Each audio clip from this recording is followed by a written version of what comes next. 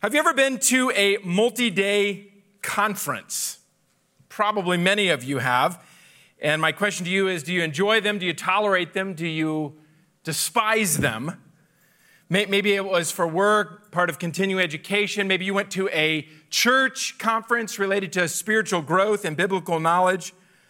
In any case, this past week was a full one for me and included a conference. Later in the week, just a couple days ago, I was at the board meetings for Grace College and Seminary as an alum and as a board member, and we had the opportunity of celebrating the recent naming of a new president. Earlier in the week, I was in Louisville with most of our pastoral staff at a large conference, mostly pastors, about 10 to 12,000 there, depending upon the day and who was counting. And it was deeply challenging and encouraging, especially after 2 years since COVID has descended upon our lives. You know, conferences, if you've been to them, have certain common denominators. Conferences usually bring together a large group of people. Conferences are often a multi-day affair, typically not located in a place that you are aware of. It requires you to sleep in a bed that's not your own home, not known at all. There are logistics involved with food and transportation and being in the right place at the right time. And good conferences will leave a lasting impression on you that you can't easily shake. All of those were true about the conference that we were at this past week. And all of them were true of a conference that took place 2,000 years ago. It was a conference like no other. Turn in your Bibles to Acts chapter 1. Acts chapter 1, we're going to be in that chapter and the following chapter this morning. And as you turn there, let me remind you how things have changed. You know, if before COVID, by the way, if you need a Bible, just raise your hand and we'll give you a Bible here on loan to you if you just forgot yours and for keeps if you don't. It's especially important on a day like today that you have a Bible in front of you if at all possible, because we're going to be looking at a larger section of Scripture. Back a couple years ago, before COVID, we lived in an era in which private faith commitments were common, in which a certain kind of skepticism was had about biblical claims, in which evangelicals received significant pushback. Here in an increasingly post-COVID era, we're living that on steroids. You and I, if we admit it, are living in survivalist territory.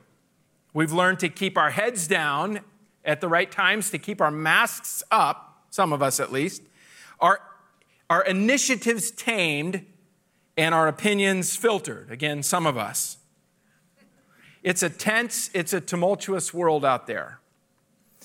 And going public with our faith, with that which we believe and have our deepest convictions about, has suffered. One of the side effects of the COVID era that we have lived through is that it has acted as a wet blanket on our relational contacts, on our courage, often on our compassion for other people, even perhaps our confidence in the gospel. We see the world spinning out of control. We feel like our lives are spinning out of control. And we might ask ourselves in days like these, what does the gospel have to offer in times like these? Have you ever wondered that? And yet we know in the situation we're living in, and from experience and from statistics, that the vast majority of people are not better off now. More people, it seems, are in a bad place than at any time in our lifetimes. You don't have to dig deep into the news to realize that mental health issues are widespread, especially among young adults and teenagers. Pessimism is the air we breathe. People, it seems, are one microaggression away from losing it. Truth seems elusive. Joy is suppressed. Hope is suffocated. Pain is multiplied. Fear is rampant. People are in deep need of some good news, something to count on. Again, I ask, does the gospel have anything to offer us in times like these? You won't be surprised if I would say to you, I believe it does. In fact, I'm convinced it does. In fact, if there has ever been a time in my lifetime where good news from God answers the cravings of this world, It's now. We live in a time of relational chaos. We live in a time of actual war. We need something secure. We need something to trust. We need someone who can satisfy our longings. And I ask you, might we have that in the gospel? I believe we do. And yet good news, which is what gospel means, is only good news if it's spoken. If you have the cure for cancer, but you tell no one, what does that help? If you have a truck full of food in the midst of a starving population, but you let no one know, what does that help? If you have a message from God, but no one hears it, how does that help? Indeed, good news must be spoken. In the coming weeks, for much of the remainder of our spring, we're in a series entitled, Can I Get a Witness? And the person asking that question is Jesus himself. Jesus, the risen Lord, the reigning King, Jesus who makes that his theme at the beginning of Acts to his followers. We're going to look at 4 aspects in these first 2 chapters of Acts that connect the gospel message of the risen Lord with the present context and our world's need. The first, the Easter effect. You can follow along in your outline in the worship program or online, gracepolaris.org/program. A little background. Dr. Luke is the author not only of Luke, where we've been for the last few months, but also the book of Acts, which functions as a kind of sequel to the gospel that he wrote. There are a lot of themes that are similar. There's a lot of language that is similar, but there are aspects between Luke and Acts that are different. First of all, the time frame is different. The Gospel of Luke deals with the life and ministry of Jesus, including his death, burial, and resurrection.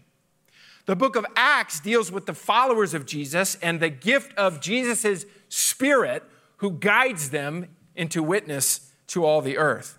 Another important difference is that there are 4 Gospels, Matthew, Mark, Luke, and John, different perspectives on the same story, the same life, and there's just one book of Acts.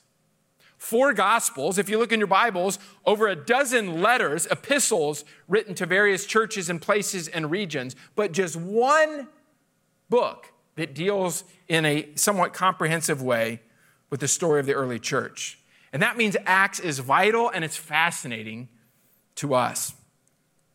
Luke begins Acts in similar fashion to how he begins his gospel.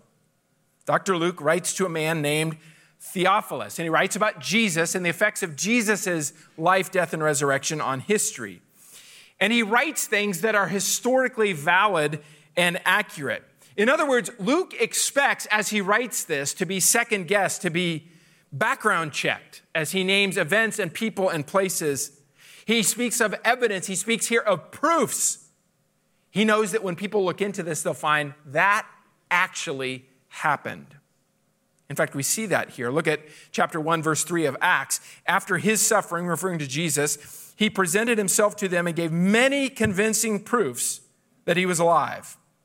He appeared to them over a period of 40 days and spoke about the kingdom of God. We're going to put a number of verses in those first 2 chapters on the screen, but many more not. So you'll want to follow along in the places that aren't on the screen to see what Luke describes here. Luke picks up the short period between the resurrection of Jesus and the event called Pentecost that we're going to look at here in just a moment.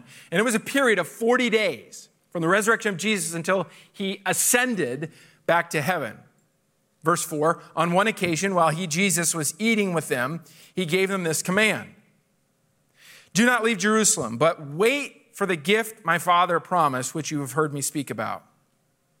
For John baptized with water, but in a few days you will be baptized with the Holy Spirit. If this sounds similar, it is to what Luke wrote at the end of his gospel. And the message is simple. The message is essential. Stay here. Don't move. Don't act. Because the presence of one called the Holy Spirit is coming. Kind of reminds me of what might occur in a business where a marketing team is all gathered together and the supervisor comes in and says, we have this marvelous product. It's been researched, it's been developed, it's been produced, and soon it's to go on the market, and there will be people everywhere who will want to buy it. But team, wait, don't go anywhere until I tell you. It's a bit like these disciples, these apostles may have felt when Jesus told them this, which reminds us sometimes the very best thing we can do as we see what God is doing is to wait. When God says wait, we should. Verse 6, then they gathered around him and asked, Lord, are you at this time going to restore the kingdom to Israel? Here's a window into the hearts, the mentalities of the disciples. They are looking for Jesus to be the conquering king. They have for several years. Jesus is risen from the dead, and they want to see Jesus push back the oppressors, whether in Rome or in their own region. They want to be the famous sidekicks of the risen Jesus. Jesus, tell us it's now.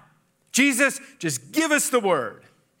And Jesus says, verse 7, it is not for you to know the times or dates the Father has set by his own authority. But you will receive power when the Holy Spirit comes on you, and you will be my witnesses in Jerusalem and in all Judea and Samaria and to the ends of the earth. Here's my paraphrase of what Jesus told them. When this happens is none of your business. In fact, it's a distraction to your present priority. The Father is going to take care of that on his timetable. First priority is something else. I want you to be my witnesses. You'll receive power to do so. You're going to receive this divine presence called the Holy Spirit to do so. You're going to be sent out both far and wide. You're going to be given a clear message. I want you to be witnesses of the crucified and risen Lord, which is the good news of God. And that was it. Message given, messenger gone. After he said this, verse 9, he was taken up before their very eyes, and a cloud hid him from their sight. They were commissioned, and then they were stunned. Now what? Now what do we do? The rest of the chapter, if you look there in Acts 1, concerns itself with the naming of a replacement for Judas Iscariot. And after prayer, after discussion, after decision, they land upon one named Matthias, who met the qualifications and became then the 12th of those disciples called apostles. And that all set the stage for this coming event that would shock them and everyone else. It was connected to what's called the Feast of Weeks. It was one of 3 gatherings, celebrations among the Jewish people each year where they would make pilgrimages to Jerusalem, some from the region, some from quite far away. And there were many nationalities present, and there were many languages as a result present. And that's the context for what we find here, the event of Pentecost. The event of Pentecost. Pentecost means 50. And that day describes what takes place in Acts 2, 50 days after Easter Sunday, the resurrection of Jesus Christ. 10 days after Jesus ascended back to heaven and left them to wait for God's next move. The disciples obey God by waiting. And when God tells us to wait, we do well. They didn't quite know what they were waiting for. They had heard Jesus talk about this Holy Spirit. They heard Jesus' prediction about the power they would receive, but let's face it, they had little idea what that would look like, how they would experience it. They just knew something big was about to happen, so they waited. And what happens is described in Acts 2, verse 1. When the day of Pentecost came, they were all together in one place. Suddenly, a sound like the blowing of a violent wind came from heaven, filled the whole house where they were sitting. They saw what seemed to be tongues of fire that separated and came to rest on each of them. All of them were filled with the Holy Spirit and began to speak in other tongues as the Lord enabled them. There it is, just 4 verses. Here's what happens. Number 1, a powerful tornado-like sound comes from heaven and inhabits the house where the disciples, more than just the 12, are staying. Number 2, tongues of fire, whatever that means, come and rest upon them. Number 3, each of them is able to speak in other languages. That's the precise word. In many languages then and now, tongue and language is the same word. So when we say they were able to speak in other tongues, they're able to speak in other known languages that they had not previously learned. This is a miracle not of hearing, but of speaking. People who hadn't learned a language were suddenly able to speak it in clear and understandable ways. I don't know about you, but I would love to have that. Language learning is hard work. This event at Pentecost demonstrated a new unity among these followers of Jesus, a new barrier transcended of the ethnic and language obstacles. It already hints. You want to know what is a lasting answer to the conflict and the tension and the barriers between people even today? Well, we find it here. It's the power of the Holy Spirit. The Holy Spirit is the game changer. Many people look at this and see the reversal of what happened at the Tower of Babel way back in Genesis chapter 11. At the Tower of Babel, the people and their languages were confused so they wouldn't understand one another. Well, here at Pentecost, the languages, so to speak, are brought back together so that as people spoke the different languages, they were able to understand what others were saying. Though here at Pentecost there were many languages, there was one message. And we see that in the next verses. This event is often thought of as the beginning of the church. Capital C, God's worldwide, through the ages, community of Jesus followers. And that's true. But Pentecost is also the launch of an unstoppable, bold, resilient witness to the gospel. Suddenly, these disciples of Jesus have a courage, have a resilience that is unexplainable apart from the power of the Holy Spirit.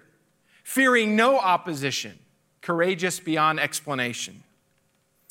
Michael Green wrote over 50 years ago a wonderful book called Evangelism in the Early Church. You say, can there be a book worthwhile reading 50 plus years ago? Absolutely.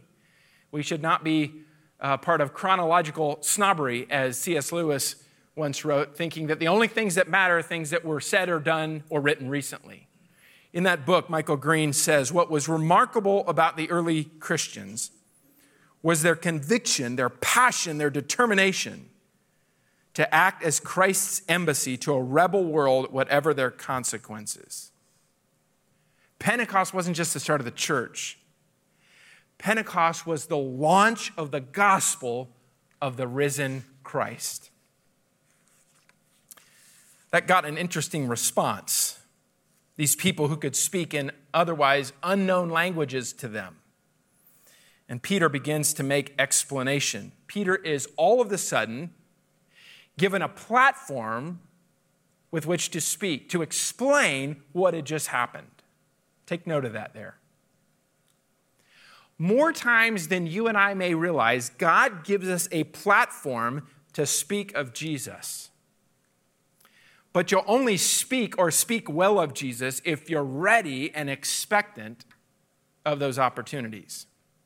Where do they come? They come in your neighborhood.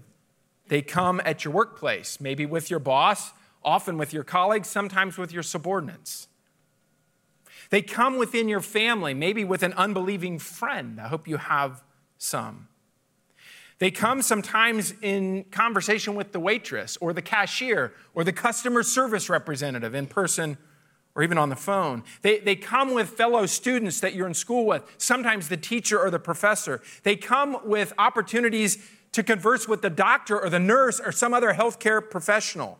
God gives us unexpected opportunities with other people to show compassion for them and to bear witness to Jesus. The question is, are you ready when they come? We see here beginning in verse 14, the message of Pentecost, what Peter says as this opportunity was dropped in his lap. Peter, speaking for them, offers explanation and meaning for what they had just seen in the bizarre event of Pentecost. And we can divide his monologue, 3, 4, 5 minutes if we read these 20 verses. 3 things: Joel's prophecy, God's sovereignty, Jesus' identity. Peter's address, Joel's prophecy, God's sovereignty, Jesus' identity. Let's start with the prophecy. Verse 14, then Peter stood up at the 11, raised his voice and addressed the crowd, fellow Jews, and all of you who live in Jerusalem. Let me explain this to you. Listen carefully to what I say. These people aren't drunk, as you suppose. It's only 9 a.m. No, this is what was spoken by the prophet Joel. Peter was prepared by the Holy Spirit, and he opened his mouth to speak. Do you and I? If someone looks at you and says, how do you explain your life? What makes you tick? Do you have words to say? If someone says to you, everything's wrong in the world, so many problems, is there any answer? What would you say? Someone says to you, I so wish I could live the way I know I ought to. Is that possible? What would you say? Somebody says, every passing day reminds me I'm one day closer to death, and I fear it. Do I have to? What would you say? Often, let's be honest, we pray for opportunities. What if God answered that prayer and gave them? 3 times in this short address from Peter, he quotes from the Old Testament, which is intentional. In that same book, Michael Green writes, gospel witness to the Jews emphasized that the ancient scriptures had at last been fulfilled. The promises had come true. This had been achieved in the person of Jesus of Nazareth. Peter is saying here that what you've just seen in the day of Pentecost is the fruit, is the fulfillment of what Joel prophesied in the Old Testament. The last days have arrived. Many times we hear that phrase, the last days, the end times, and we all think that that's only future. And there are aspects, the Bible teaches, that are yet to come. But the Bible also teaches that you and I are already living in the last days. If you're waiting to know how to live in the last days, wait no longer. It starts today. The Bible teaches that. Peter's whole description here is that the fulfillment of what was said back in the Old Testament is being fulfilled right before your very eyes. That the arrival of Jesus is the capstone of the revelation of God, of Yahweh. God has most completely revealed himself in the person of Jesus, and now through his Spirit, you're seeing the effects of that. There are no more excuses. And you, Peter says, owe God a response. Every last one of you, Peter says then, and the scriptures say to us now. Peter makes clear here that all of us owe a response, and whosoever will may come. That's the great message in our divided world. The gospel is on offer for every person, and every person owes God a response to the gospel of Jesus Christ, and every person must respond. Second point of Peter's speech, God's sovereignty, and we might add, and human responsibility. Peter goes deeper on the person of Jesus, explaining how this Jesus that you just experienced is so central to God's revelation and to the events of history. Acts chapter 2, verse 22, fellow Israelites, listen to this. Jesus of Nazareth was a man accredited by God to you by miracles, wonders, and signs which God did among you through him, as you yourselves know. This man was handed over to you by God's deliberate plan and foreknowledge, and you, with the help of wicked men, put him to death by nailing him to the cross. But God raised him from the dead, freeing him from the agony of death, because it was impossible for death to keep its hold on him. Peter appeals to the lived experience of these people who are listening. You've seen him. This incredible man named Jesus has done these things in your midst, empowered by God. And the plan of God and the evil of humanity are all tied together. These are not two stories, but this is God's work in history through you. And then Peter, with an incredible boldness, says, you are not bystanders here. You are accomplices in what has happened. He said, and you have killed him. I don't know about you, but that's courage. When's the last time you told somebody that they were guilty of capital murder to their face? Peter says that. Peter quotes again, second time from the Old Testament, this time quoting David, who spoke in advance of the Lord Jesus' coming. His heart was glad, his joy is full, from Psalm chapter 16. Because David knew that God was in control, but he didn't quite know how all of this would take place. He just trusted that God was in control. Joel's prophecy, God's sovereignty. How about Jesus' identity? Verse 29, fellow Israelites, I can tell you confidently that the patriarch David died and was buried, and his tomb is here to this day. But he was a prophet and knew God had promised him on oath that he would place one of his descendants on the throne. Seeing what was to come, he, David, spoke of the resurrection of the Messiah, that he was not abandoned to the realm of the dead, nor did his body see decay. David didn't understand how all of this would take place, but he believed God that it would take place. Pentecost was the fulfillment. Then comes this climactic event. Peter nails it like a good gymnast at the end of his or her routine. This is what has happened. Verse 32, God has raised this Jesus to life, and we are all witnesses of it. The one you watched, the one you heard, the one you saw, the one you killed, the one who is risen again. Exalted to the right hand of God, he has received from the Father the promised Holy Spirit and has poured out what you now see and hear. Peter is saying this has happened in history. And this Pentecost is the explanation of what that meant.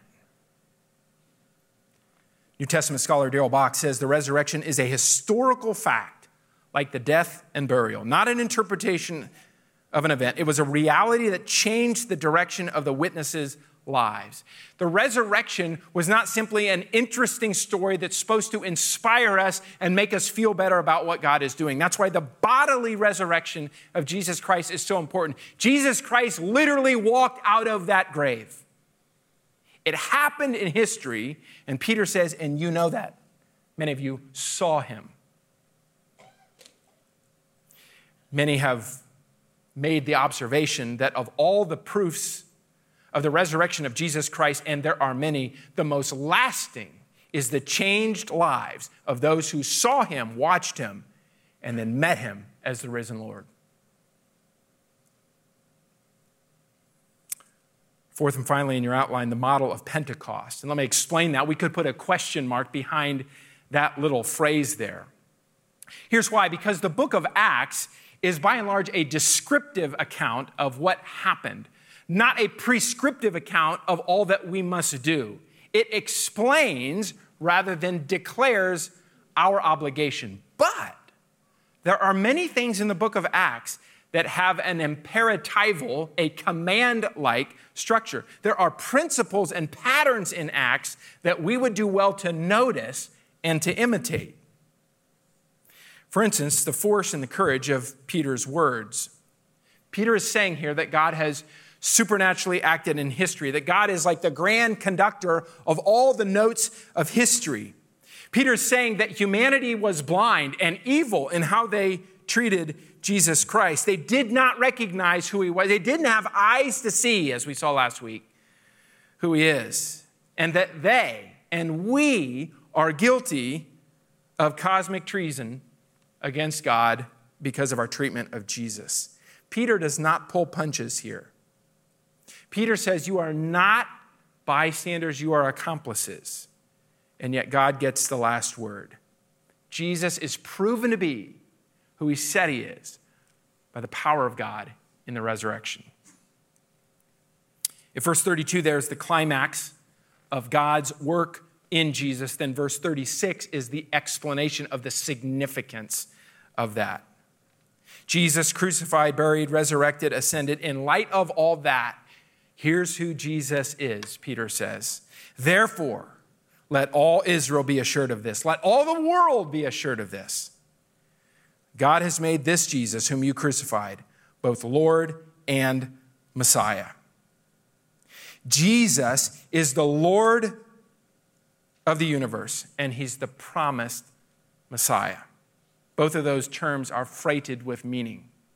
Messiah was the one that the Jews continually looked forward to, the one who would deliver, the one who would rescue them from their oppression, from the yoke of those who ruled over them, who would finally come and rule and reign in good ways. Lord perhaps had a double meaning there as Peter spoke it. For Palestinian Jews who lived in that region, they would refer often to God or of God, Yahweh Adonai, as the Lord. But on a wider scale, in the whole Greco-Roman world, there was a thought that people knew and said that Caesar was Lord, and Peter says, no, Jesus is Lord. Peter is saying here that Jesus is the Messiah, that Jesus is the Lord, that Jesus is God. Everything that's been said about him has been validated here, and it's true. Jesus is Lord and Messiah. God has done his ultimate work in Jesus to show the world who he is. And now everyone, Peter says, owes God a response. Not just the Jews then, as we will see in Acts, but everyone since then. Everyone, including us. What have you done with Jesus, whom God sent for you? How do you respond to a Jesus whose identity is that? Acts 2:37, when the people heard this, they were cut to the heart and said to Peter and the other apostles, brothers, what shall we do? They were pierced, they were stung, they were pricked. That's what the word means. They were convicted, they were exposed, they were found guilty. And this is what the gospel does. The gospel pierces our minds and our consciences and our wills. The gospel lays us bare. Have you ever been laid bare by news about you that you didn't want to know, you didn't want to hear, but someone said it to you and you realize that's true? That's what Peter does here with his audience. He convicts them through the power of the Spirit of the claims of the gospel. They were cornered by the truth of the gospel. What should they do? What should we do? Peter's reply is straightforward. It's the response inherent in the gospel. Repent and be baptized, receive forgiveness and the Holy Spirit. In other words, familiarity with Jesus doesn't cut it. You can't say, well, I knew him and I saw him, I'm good. Salvation requires a response to him, a relationship with him, not just a collection of truths. It's a call to respond. I remember one time, not that long ago, one of our staff members said that in the church they grew up in, all the facts about Jesus were told to them, but they never heard how to respond. Well, Peter tells his listeners both here, and as he tells them, he tells you and me too. Listen closely to him, verse 38. Peter replied, repent and be baptized, every one of you, in the name of Jesus Christ for the forgiveness of your sins, and you will receive the gift of the Holy Spirit. The promise is for you and your children, for all who are far off, for all whom the Lord our God will call. With many other words, he warned them and he pleaded with them, save yourselves from this corrupt generation. Those who accepted his message were baptized, and about 3,000 were added to their number that day. As we read through the book of Acts, we'll see this a number of times, that the explanation of response to the gospel varies, but inevitably it's connected to repentance and faith, to a realization that I'm on a dead-end road, and repenting of that, turning in trust to Jesus Christ for what he's already done. Turn and trust, repentance and faith. Two sides of the same coin, how we respond to Jesus. And Peter here speaks of the response of baptism when repentance and faith have taken place. Most of you should know that baptism has never saved a soul. Baptism does not save, but baptism is the proper response, going public with the fact that God has intervened in my life. I have repented and believed, trusted Jesus. Baptism is the natural response of the saved person to tell the world. And the willingness to be baptized is an outward expression of what has already occurred inwardly. Someone who is a follower of Jesus but has not been baptized as a believer is someone who is married who refuses to wear the ring because they don't want anyone to know. They don't want to confess that that's true. Friends, Jesus, Peter, Paul, the New Testament offers us, urges us to go public with our faith in the water of baptism in what God has already done. They responded en masse to Peter's message.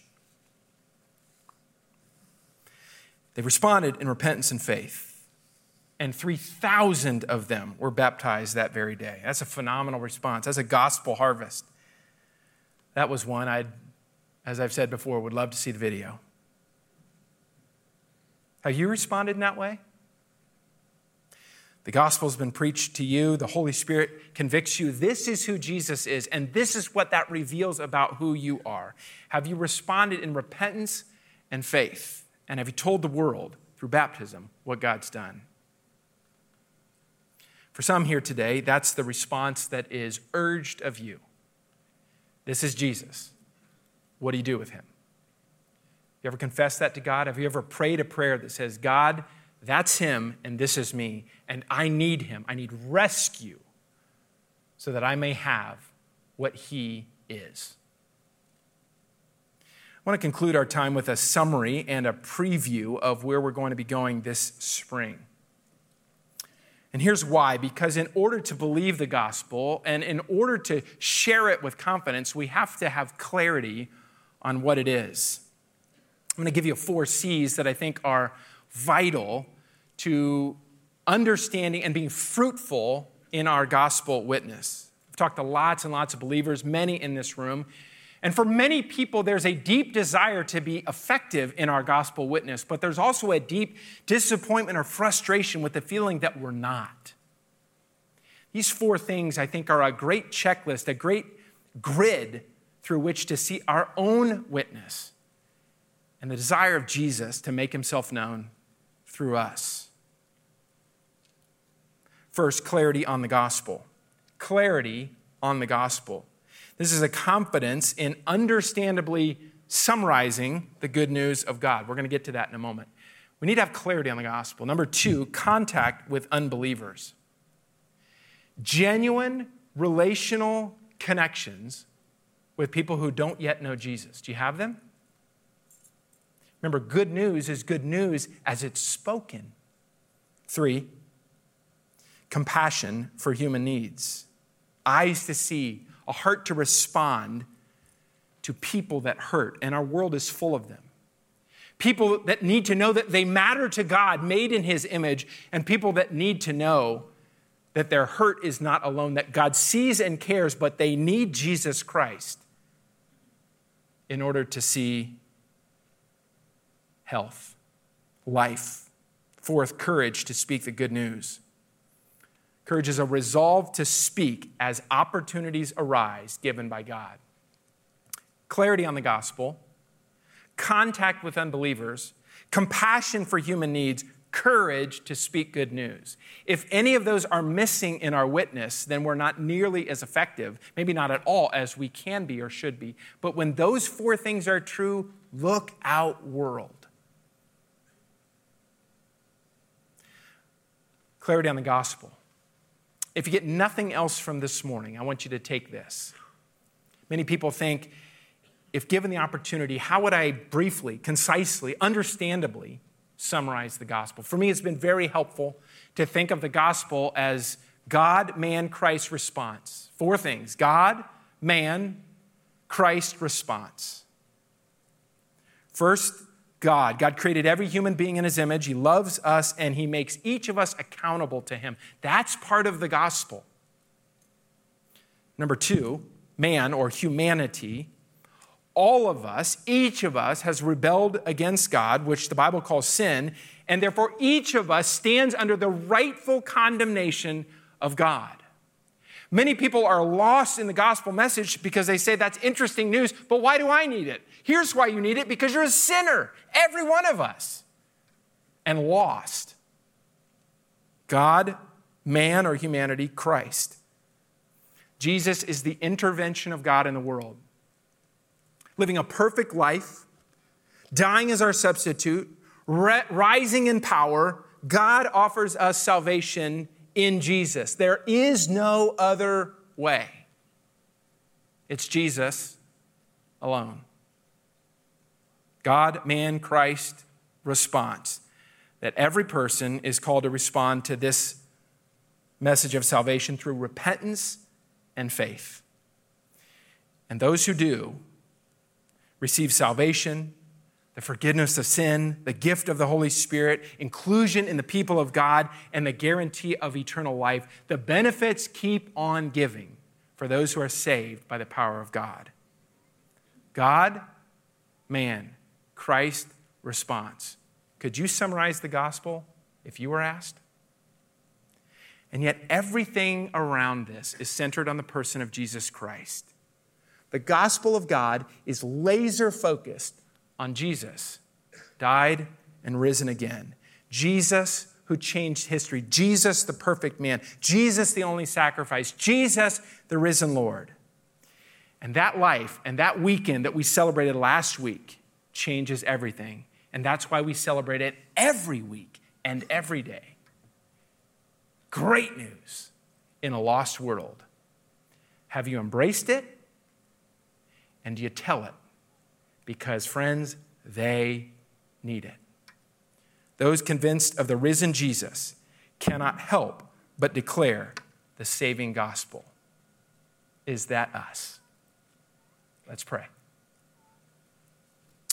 God in heaven, we thank you for revealing yourself in flesh and blood, in a person that we could relate to and watch and hear and touch. Thank you that he came and actually lived. He ate, he slept, he laughed, he wept. Thank you that he died in our place. Thank you that he rose again, showing that our worst enemy does not have power over us who believe. God in heaven, thank you that we are witnesses to the living Christ, that he is our all in all. He is our everything. Give us the courage and passion to be people who speak it in a needy world. In Jesus' name, amen.